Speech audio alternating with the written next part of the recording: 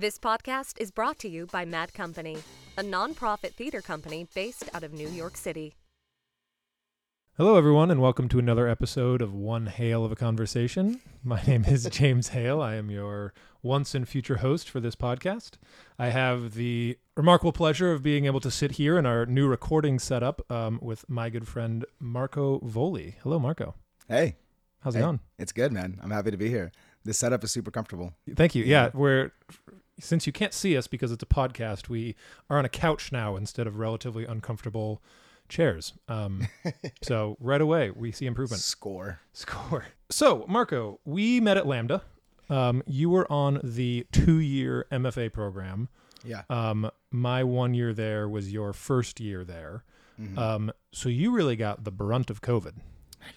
Yeah. I mean, kind of, right? Because it's sort of, COVID happened in my third term. And so it was like third term, fourth term were pretty remote, you know? Sure. I actually moved back for a second and stayed at a friend's house in Seattle. Oh, that's right. Yeah. So it was weird hours, right? Because I was sort of keeping up with London time in PST. But honestly, like, my opinion on it is I actually feel really lucky that it happened when it happened. Okay. Because most of my training, like the training part of the 2-year MFA course was done. And it was before the structural changes happened at Lambda. So, right.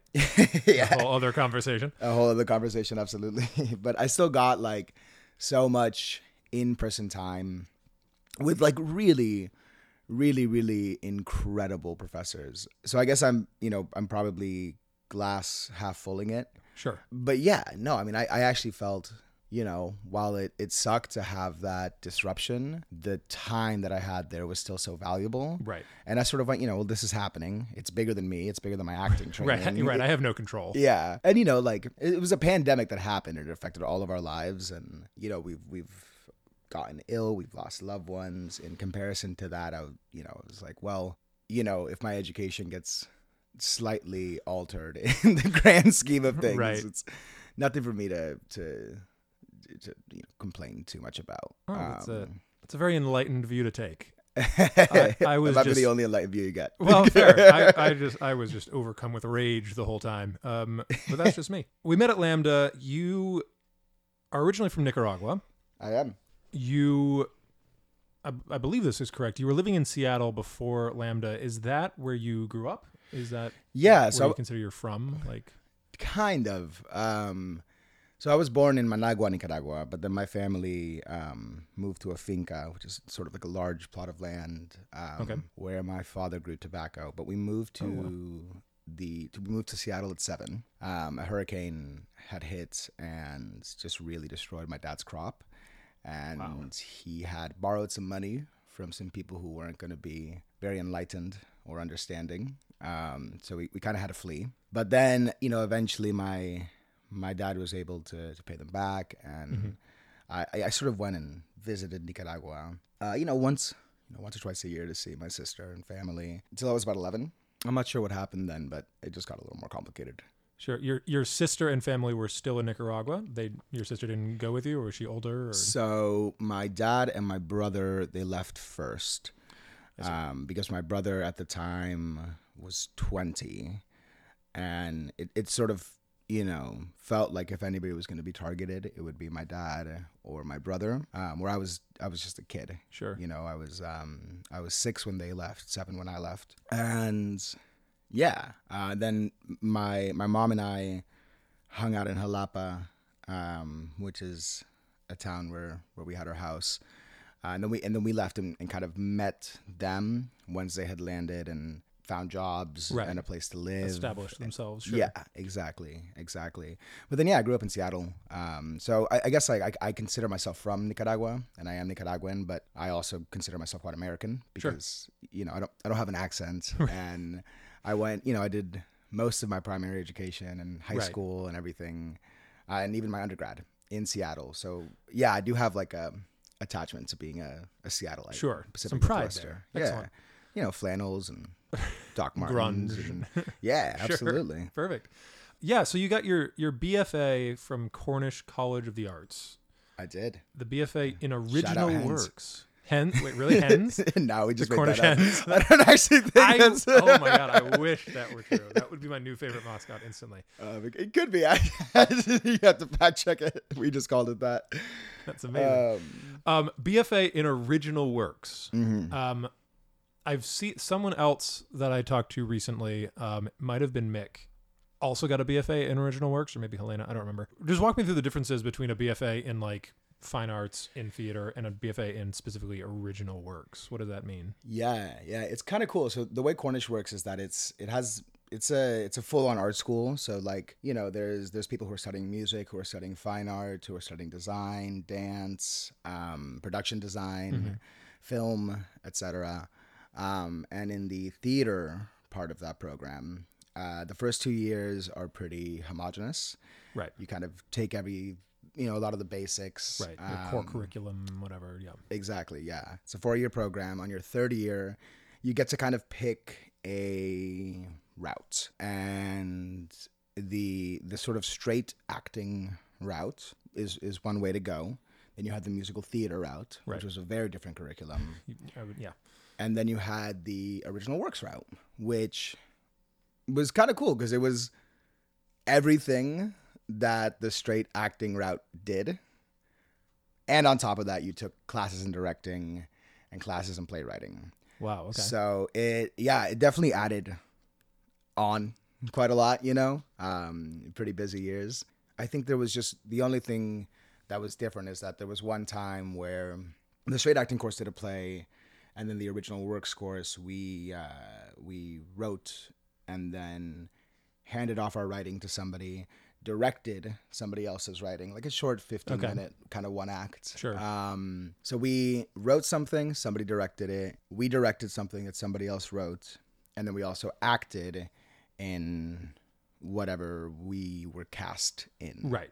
And that was a really cool experience. Yeah.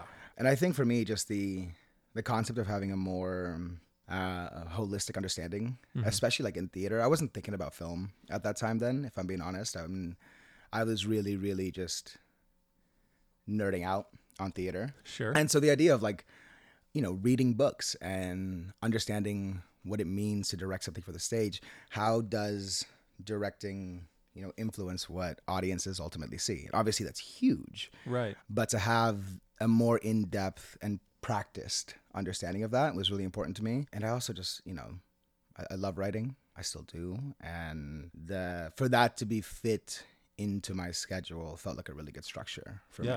Absolutely. So obviously you going to Lambda for the MFA and as a working actor now, you definitely pursued the acting side of all those experiences. Was there ever a time that you thought, I actually want to move more into directing? Do you envision yourself one day moving towards directing, writing, maybe producing, any of that? Yeah. So I started a theater company with some friends in Seattle back in the day called the Core Ensemble.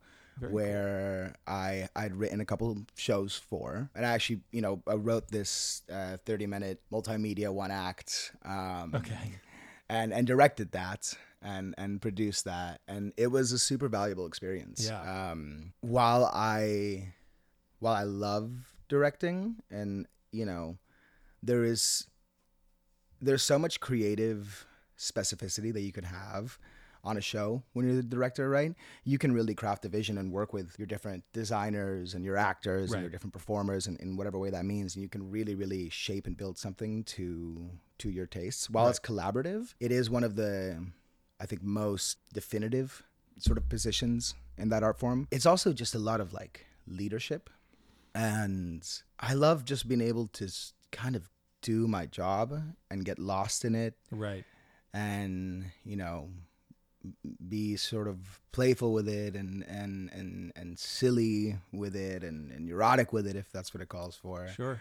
And I think that in directing, you have to compose yourself in a different way because there's so many more people who are relying on you to also be mediator and to have a really clear head. And I think as an actor, you have to behave yourself with professionalism, but you can really be focused and idiosyncratic onto the needs of that one particular job. Absolutely. And that sort of, that, going deeper into that versus having what's the word I'm looking for? A sort of larger point of view. Right. The wider viewpoint. Yeah. Sure.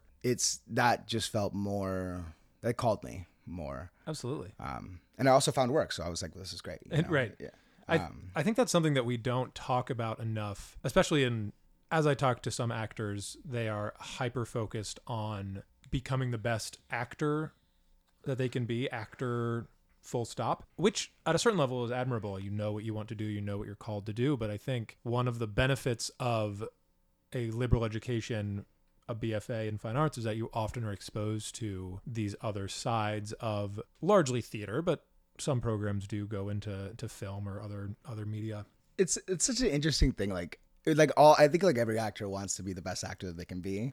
Right. Like, what does that mean though? You know what I mean? Because you can practice a certain set of skills or a certain technique or build a certain taste, but you can only really be the best actor for whatever role you're playing at that time. Sure. You can do the best job with this material that you can do. Yeah. I guess, I'm sure Daniel Day-Lewis would be great in a buddy comedy with but Jack Black is going to be amazing at that. Right. But also I'm not sure if Jack Black could bring what Daniel Day-Lewis brought to There Will Be Blood. I would love to see the Jack Black Lincoln. Yeah, exactly. That would be incredible. Someone make that, please.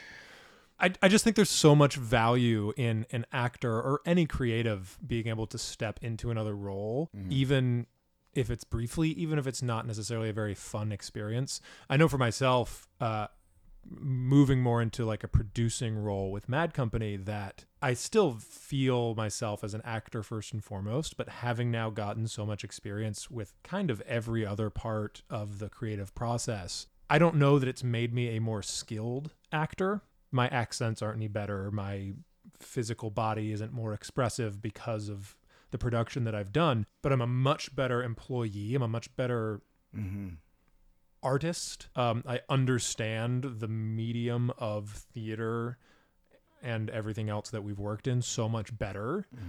And that, I think, is still super valuable. So when I hear an actor or someone who moves to the city and just starts taking acting classes, wants to be an actor, I always think that's great and you totally need to do that, but you also need to immerse yourself into everything else because it's so much bigger than just your role within it. And moving around to all the different parts that make art happen gives you a full appreciation of what it is that we actually do, I think. Yeah. Alan Rickman has a really great quote about that, where he's talking about advice to young actors. Okay. And, I'm not going to, this is not a quote because I can't remember it word for word. Paraphrasing. Yeah.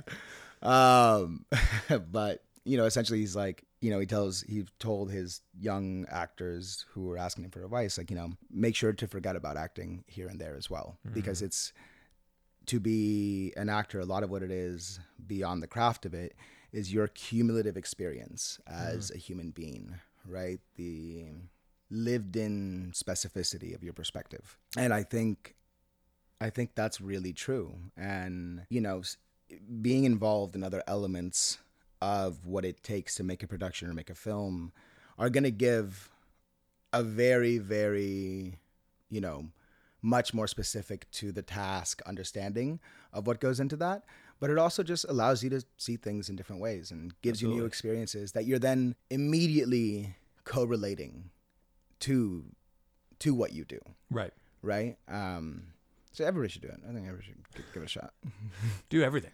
Yeah. Do everything. Yeah. Do everything. So you do it all. That's our advice on this podcast. No. So what year is it? It's 2023. You graduated 2021. We did our showcase together. You got signed out of showcase. And then in the last couple of years, you've done a decent amount of work. Yeah. What I don't know how I'm phrasing this question, but how has your experience been just as an acting gun for hire? You've been several different stages all around. You've been in these kind of random shows. How is the experience of actually working? been compared to all the training that we have in the... I mean, great. On like the most basic level, it's nice to get paid to do what you do, and instead of paying to do what you do. Yep. But it's been really incredible. I really feel just super fortunate, especially because, you know, my wife works remotely, so she's been able to kind of join me through all of that. When you're freelancing in the theater, you often will have to travel places, right? So the last 3 shows, I traveled to Seattle, I traveled to Florida, I traveled to Minneapolis, which was also like a, you know, kind of, when you're working on a project, like you have like the text and the demands of that project, but then for like your own work to be in a new environment is just so incredible, because you're going to get different stimuluses in just your day-to-day life that are going to impact whatever you put into that. And that feels like a really great way to break any like habits or any ideas of what I have about a role before I get there. And then once I get there, it's like, you know, a bunch of new people, a totally new place. Right. There's just a lot of different things to contend with. And I think no matter what, like subconsciously that is going to seep into your work. You know, when I did Native Gardens in Florida, yep. I was in this like townhome, and the company gave me a car, and I was like, oh, like, you know, I went from, before that I was bartending in New York, and that's a very different lifestyle, bartending in Manhattan to working on a theater project. Daily experience is vastly different between, And the character I played is quite a suburban character, Pablo. He's a lawyer, newly married. He's about to have a kid, and I sort of, you know, would get into my car in the morning and, you know, kiss my wife goodbye after making her breakfast. I'd go to work. I'd go to rehearsals, right, and then I'd stop by the grocery store on my way back home, so I can make Hannah dinner. And I was like, but I'm living in a much more suburban way right now than I would be if I was saying doing this show off Broadway, right? Yeah. And that element of it I found really fascinating, because it helped me really like ground myself in the day-to-day life of things. And I wasn't expecting that, you know. I wasn't like coming into it like I'm gonna, you know, be suburban. Right. I'm gonna method act the whole time. No, but you know, when things happen like that, it's like what a gift. Yeah. What a total gift. Like, you know, the universe in this way is conspiring. It's giving me tools that I can take from to just find a new perspective that I might not have had. Yeah, that's really the difference between mounting a play like that here or something and then doing it in Florida. I can imagine would be vastly different experiences, and so useful to be able to bring that in to your own technique. Do you approach maybe initially every role in a similar way? Do you feel like you read a text and then follow similar pathways to get where you want to go, or does something else happen? Like on the most rudimentary level, like sure, because it's like, you know, I get it. I'll usually read it like once and try really, really hard not to like have a super distinct opinion about it that I can't like shake off. Sure. But then I think the real answer is no. It's like I usually start with like just trying to figure out like just what is my character, like what's his perspective on like whatever's going on and about life, and you know, how's his colon. I don't like what, but like I mean, kind of like to a degree. It's like, you know, just I once I read it, I kind of try and just like, you know, figure out who that person is, and then it's about like what's the tone, what do we find in the rehearsal room, what are the things that I've missed, like really making sure that any inspiration that I got from reading it or thinking about it isn't so defined or set in that something else can't come around that might alter that. And like that's the fun part, because we learned a lot of techniques at Lambda, right? And I think most modern acting trainings are an accumulation of many different techniques, all of which are awesome. Like I think, you know, Michael Chekhov has as much to say as Meisner, as Stanislavski, as whatever, right? As Strasberg. I mean, whatever it is that you follow or what you like all these things are just different ways in. Right. They're getting to the same place. Yeah. But yeah, I think like the character and the process, the tone, the people around you, that's what informs me. So yeah, that was an answer. That was an answer. No, totally. Because I've talked to some people And it seems especially at Lambda, you're totally right. We learned a whole bunch of different techniques with the name of the guy or the woman who sort of originated it. And we learned them all very specifically, but then we were encouraged to sort of work in whatever way. I've met a lot of actors who were not as fortunate to get that sort of breadth of theatrical training and all these different techniques. So they're familiar with maybe one or two. You know, at their undergrad, they did Meisner and a little bit of Chekhov. Mm-hmm. At the studio they work at now, it's strictly method, whatever it is. And so then they use that as their way in, and it's a very specific way in. And I have yet to decide whether that's a good thing or a bad thing. I'm always envious of them because it's so clear what they have to do to get where they want to go. They have, you have step A, you have step B, you have step C. And then if it works, great. If it didn't work, you have these other pathways that your training has given you. And I feel like with us, having all of these different things, it can be kind of difficult to choose, like, what tool do I get out of the toolbox for this? I guess, yeah. I mean, and I'm just speaking for myself, but like, I just want to make sure that I know, exactly that, like, there are technical things that you need to be exact about, right? Right. You need to find what, if you're working with any kind of physical impairment or gestural language or whatever, those things can be shifted, but like, you do eventually, want to have a really solid foundation on those things, right? On the text, like, obviously, like, if you don't know what you're saying, like, don't tell me if you don't know. Yeah. As the audience, but like, whatever needs to be done for me to feel a really, really like solid foundation that I can then just be in that moment and exist as that person and, allow my synapses to fire so that whatever's happening can happen. Like, that's what matters, So it's like, if when I remember in college one time, I was playing Baloo the bear in Jungle Book. And like, I was having a kind of a hard time. I felt like it was sort of like a children's theater kind of style. But I just thought that I was kind of I was being a little too like polite with it. Sure. And I didn't feel that I was giving the gruffness of the jungle for a children's show. As tough line to walk there. But. right. So I set up a can of sardines in a studio, and I crawled around like a bear and then ate the can of sardines while pretending to be a bear. That's ridiculous, right? I'm not gonna do that for right. Pablo doesn't need that probably in his suburban home. No, he doesn't. But that actually, like, even though I felt like a total idiot and was like, what am I doing?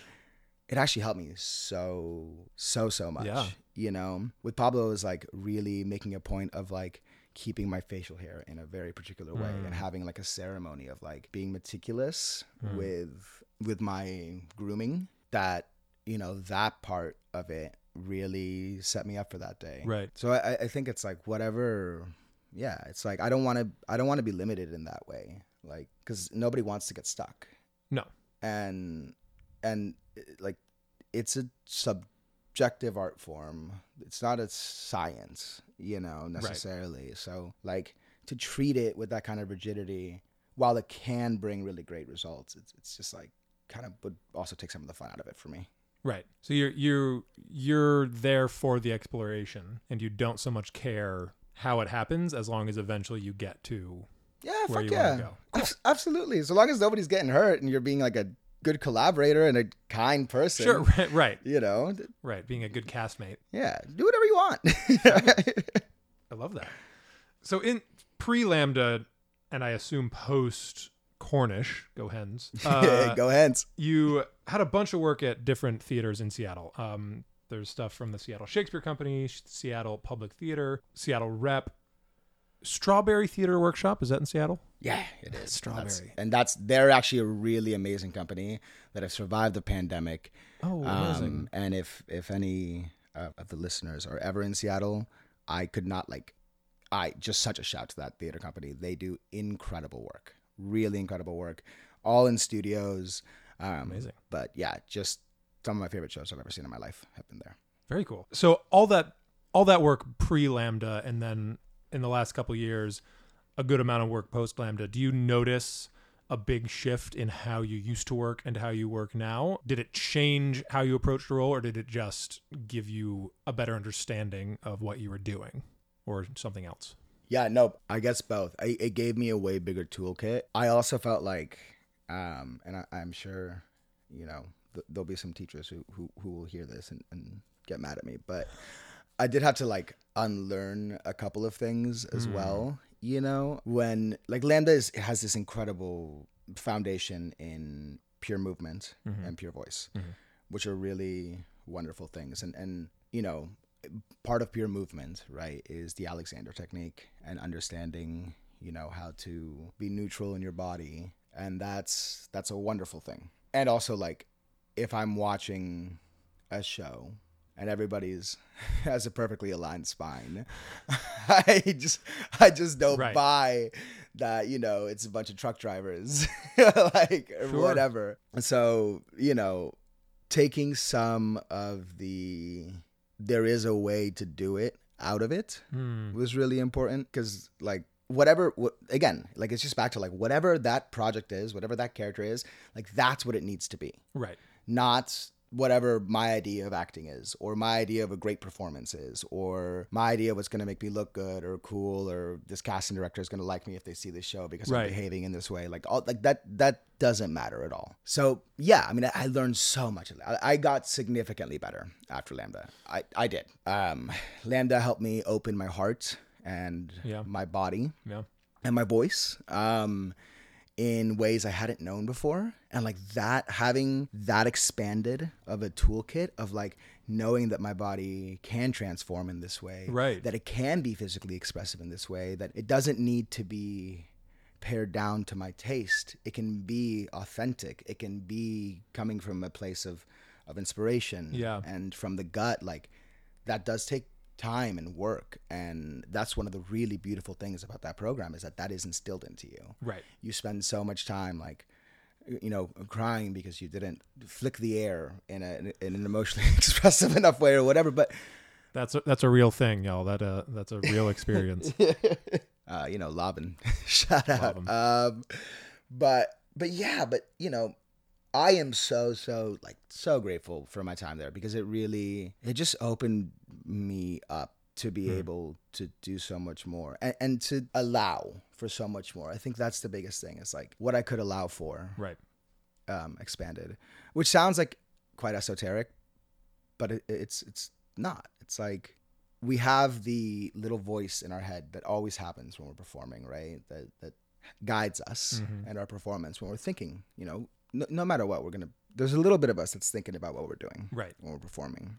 So often in life, though, yes, there's that, but sometimes things happen that break that social construct down, and then we are just behaving because we are motivated to behave for whatever reason that may be. And Lambda and the training we got there really highlighted that can happen in a performance if you are allowing for your body to be free enough, for your voice to be free enough. Getting out of your own way a little bit. Yeah, and surprising yourself, and then you can keep it if you liked it, or don't if you don't. Right, but, you still have choice. Yeah, but yeah, that was really like a big takeaway from Lambda, is just connecting, my thoughts with my emotions and with my body, and then just working to be free enough within whatever construct we've created that I can still surprise myself, and something really genuine can happen, Yeah. Yeah. That's beautiful. Thanks, man. Go Lambda. Yeah. Go Lambda. They taught us well. We appreciate that. So what's next? What are you looking forward to? Where do you want to go? What roles do you want? Who are you hoping calls you tomorrow or this afternoon? Well, I really want to work in film. That's really just a big goal of mine. Sure. Whenever that happens, just because I want that experience, and I think because pretty much all of my work, I've done a little bit, but pretty much all of my work has been in the theater. Yeah. I want the experience of what that is like, but what's funny is that like I think I want it to be a film that also feels like theater, where it's like you still have scenes where you want the best of both worlds. I do. I'm really excited for equitable and ethical agreements to to be made. Yeah. So that our industry can begin to pick up again. Yeah, ready for the SAG strike at this point to end. Yeah. I mean, so like, let me ask you that question. Like, do you think about, because I don't know if I do. I don't know if I like sometimes I'll read a role and I'll go like, oh yeah, like I want to play this. Mm-hmm. You know, like I'm inspired by it. It connects with me. Right. But like, do you think about like, oh, I would love to play Iago, or I would love to play a villain in a whodunit, you know? Like, yeah. I would love to play a villain in a whodunit. Right. So if anybody's casting for that. I'm here. Yeah, there's definitely a handful of roles that I think I very much want to do, partly just because there's a part of me that like, I want to stand on a stage and say these lines. I want to be John Proctor at the end of 2 hours of The Crucible and be able to say, I can't do this because it's my name. Like, I think that would just be an incredible experience to go through for myself, let alone being a part of a show like that. I think would be so cool. But there are moments in plenty of shows, a lot of Shakespeare. You know, I would do any Shakespearean part ever, which is maybe not a dream role so much as just I want to work thing. A lot of what I think about though, and this might not be the healthiest approach, is instead of like, this is what I really want to do, I'm motivated more by like, I hope to do this soon, because if I don't, I might not be able to. If I don't play Hal in Henry IV, I might not get a chance to, because he's a young man. I am not Benjamin Button. I'm getting older. Right, like right. There is a handful of people. Sir Ian McKellen just played Romeo at 82 or however old he is. Really? Yeah. That's amazing. Yeah. It was a whole, was it Romeo or was it Macbeth? I can't remember. I didn't see the show. It was on the West End, but regardless, Sir Ian McKellen can do whatever he wants. Not being him, there's a little part of me that has this fear of like the ticking clock. Like I want to play Hal. I want to play Romeo. I want to play whatever character it is who is, generally it's an age thing, who's a younger man. Yeah. And especially on stage, like those moments are moving away. I want to play Biff in Death of a Salesman. Yeah. And at a certain point, I was going to say How to Succeed in Business.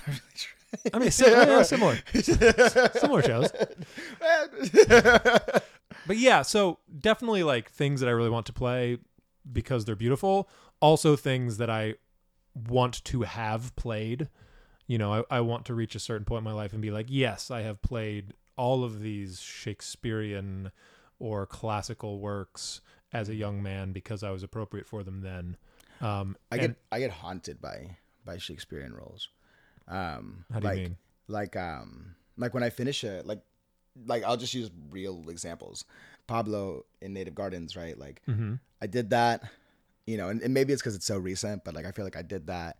I don't necessarily like. Would I do it again? I would love to. What a great role, right? But I'm also like, yeah, I did that. I'm sure there's things I, could have done better, and I'm sure I could have gone deeper, and etc. Right. But I do feel a sense of like, not something that's quantitative or qualitative. I'm not like, oh, I want to go back and do it better. But I'm like, no, I did that. I really felt like I gave myself to it. And again, I'm sure there's things I would have done differently. Right. But with Shakespearean roles, I'm like, oh man, like I need to play that again. Like I played Romeo when I was 21, and I did it for 4 months, and it was awesome. And I had a great team, and it was. Yeah, but I'm like... Was this at Seattle Shakes? Yeah, it was their educational touring production. Wow. So we went all across the state of Washington, into Idaho. Oh, that's so cool. Played for different communities and a lot of schools. 4-month tour is significant. Yeah. It was a lot of time on the road. We all got pretty cranky at each other. I can imagine, yeah. But it was a lovely team. But that's like a role where I'm like, I wish I could play it again now. Yeah. Because I see this and that in it, and I didn't have that perspective that I have now, or like I just played Giacomo in Cymbeline, and that's another one where I'm like, Wish I could have that back. Yeah. Wish I knew now what I didn't know then. And I'm not somebody who like I'm like, oh, like doing classical texts means more to me than doing modern texts because it doesn't. For me, it doesn't. But I do think there's something about Shakespeare and some of those meaty roles where you're like, there's just so much in there that like as I develop as a human being and my understandings and my perspectives change, the idea that I could go back and do that again in a different way with my new perspective, right? That's like, oh, I'd love that, you know. But that only happens if the stars align. Yeah, it's a rare thing. I was just having a conversation yesterday with a director friend of mine, Denitsa, who as we were just chatting, we sort of stumbled on this idea of like, I am so grateful that we have Shakespeare and the Shakespearean canon as like almost like I don't know how to, like a guidepost or a yardstick over not just ourselves as actors, but also like basically the entirety of English theater, English speaking theater. You know, we can go back at any time and say, here's Romeo and Juliet. Here's what it means for me at this part in my life, for the world at this point in human history. 20 years later, here we go again. I have that, like the play hasn't changed. We have the same text. And because it's so beautiful and, you know, the immortal words for better or for worse, but whatever it is, and if it wasn't Shakespeare, maybe it would be something else. But we have this like, for the last 400 years, we've been performing these shows so we can see how that's a way to measure how the world has changed. Yeah. You know, Shakespeare will never fall out of fashion while we are alive. I mean, shouldn't. That would be insane. And so I don't think it's going anywhere. Yeah. I'm not worried. I just didn't want to speak that into existence. There's enough of us. Yeah. But like we can use that as a yardstick for our own lives. You know, you played Romeo at 21, like in 10 years, if you got the chance to do it again, like what an amazing way to think, like here's where I am now, speaking the same words, doing the same show with whatever twists and turns and different stagings. Yeah. But we have that, like we can connect that. It's just comparing apples to apples. It's not apples to anything else. It is still the same words. And I love that we have that. Yeah. It's I'm just going to sit in that thought for a minute. How should I get a 10-second pause? Right. Yeah, insert commercial break. Love that. No, but yeah, it's so saturated and it's and how it's been studied and then when you do it then also just it becomes so personal. Yeah. You know?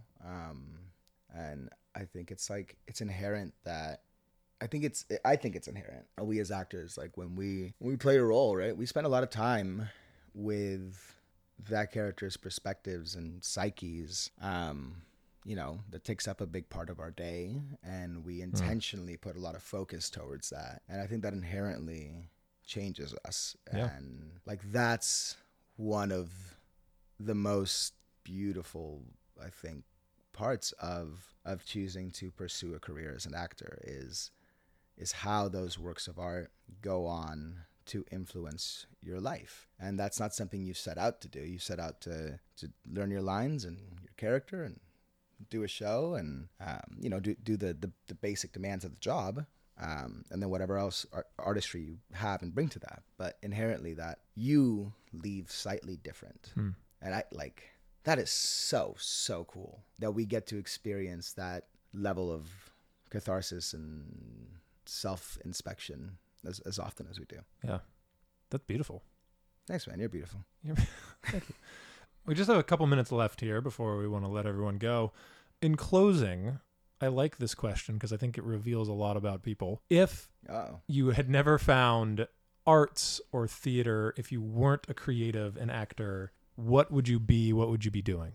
I think if I didn't find the arts or theater acting, I think and arts in general, right? Like sure, art, interpret that how you will, sure. But yeah. I don't know. You know, the younger version of me thought I would have gone into political science and been some sort of an activist of some kind. But then the older version of me would probably just have been a cook and then got tired of that because I didn't make enough money and the hours were too brutal. So then I would have been a bartender, but then I would have got tired of that because I had to talk to too many people. And then I don't know, I'd go and chop wood and raise sheep. Hell yeah. That's probably live off the land. Honestly, I mean, I don't know, but find some kind of way to make money where I can be peaceful and hang out with animals and have mountains around me and stuff. That sounds like a beautiful life. I think you can do that and act. I think we can make that happen. I would love to get there. Right. I'm going to live vicariously through you and pursue that goal. No, we're manifesting it, right? That's right. That's it's happening here. Yeah. Marco Voli, thank you so much for joining us. It's also it's Marco Adiak. Voli. Marco, that's right. Marco Adiak Voli. The middle name is important to me just because it's such a staple of my Nicaraguan side. Absolutely. Yeah. Thank you for correcting me. Yeah, no worries. It's been an absolute pleasure chatting with you. Thank you for joining us here on One Hail of a Conversation. Any parting wisdom you wish to leave our listeners with? I don't know. I love you, man.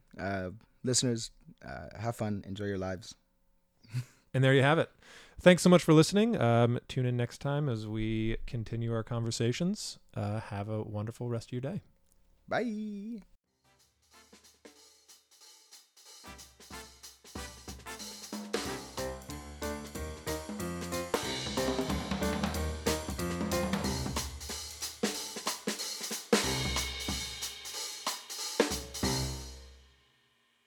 Thanks for listening. To learn more about any of the creatives who spoke in this episode, check out their social media links in the episode description.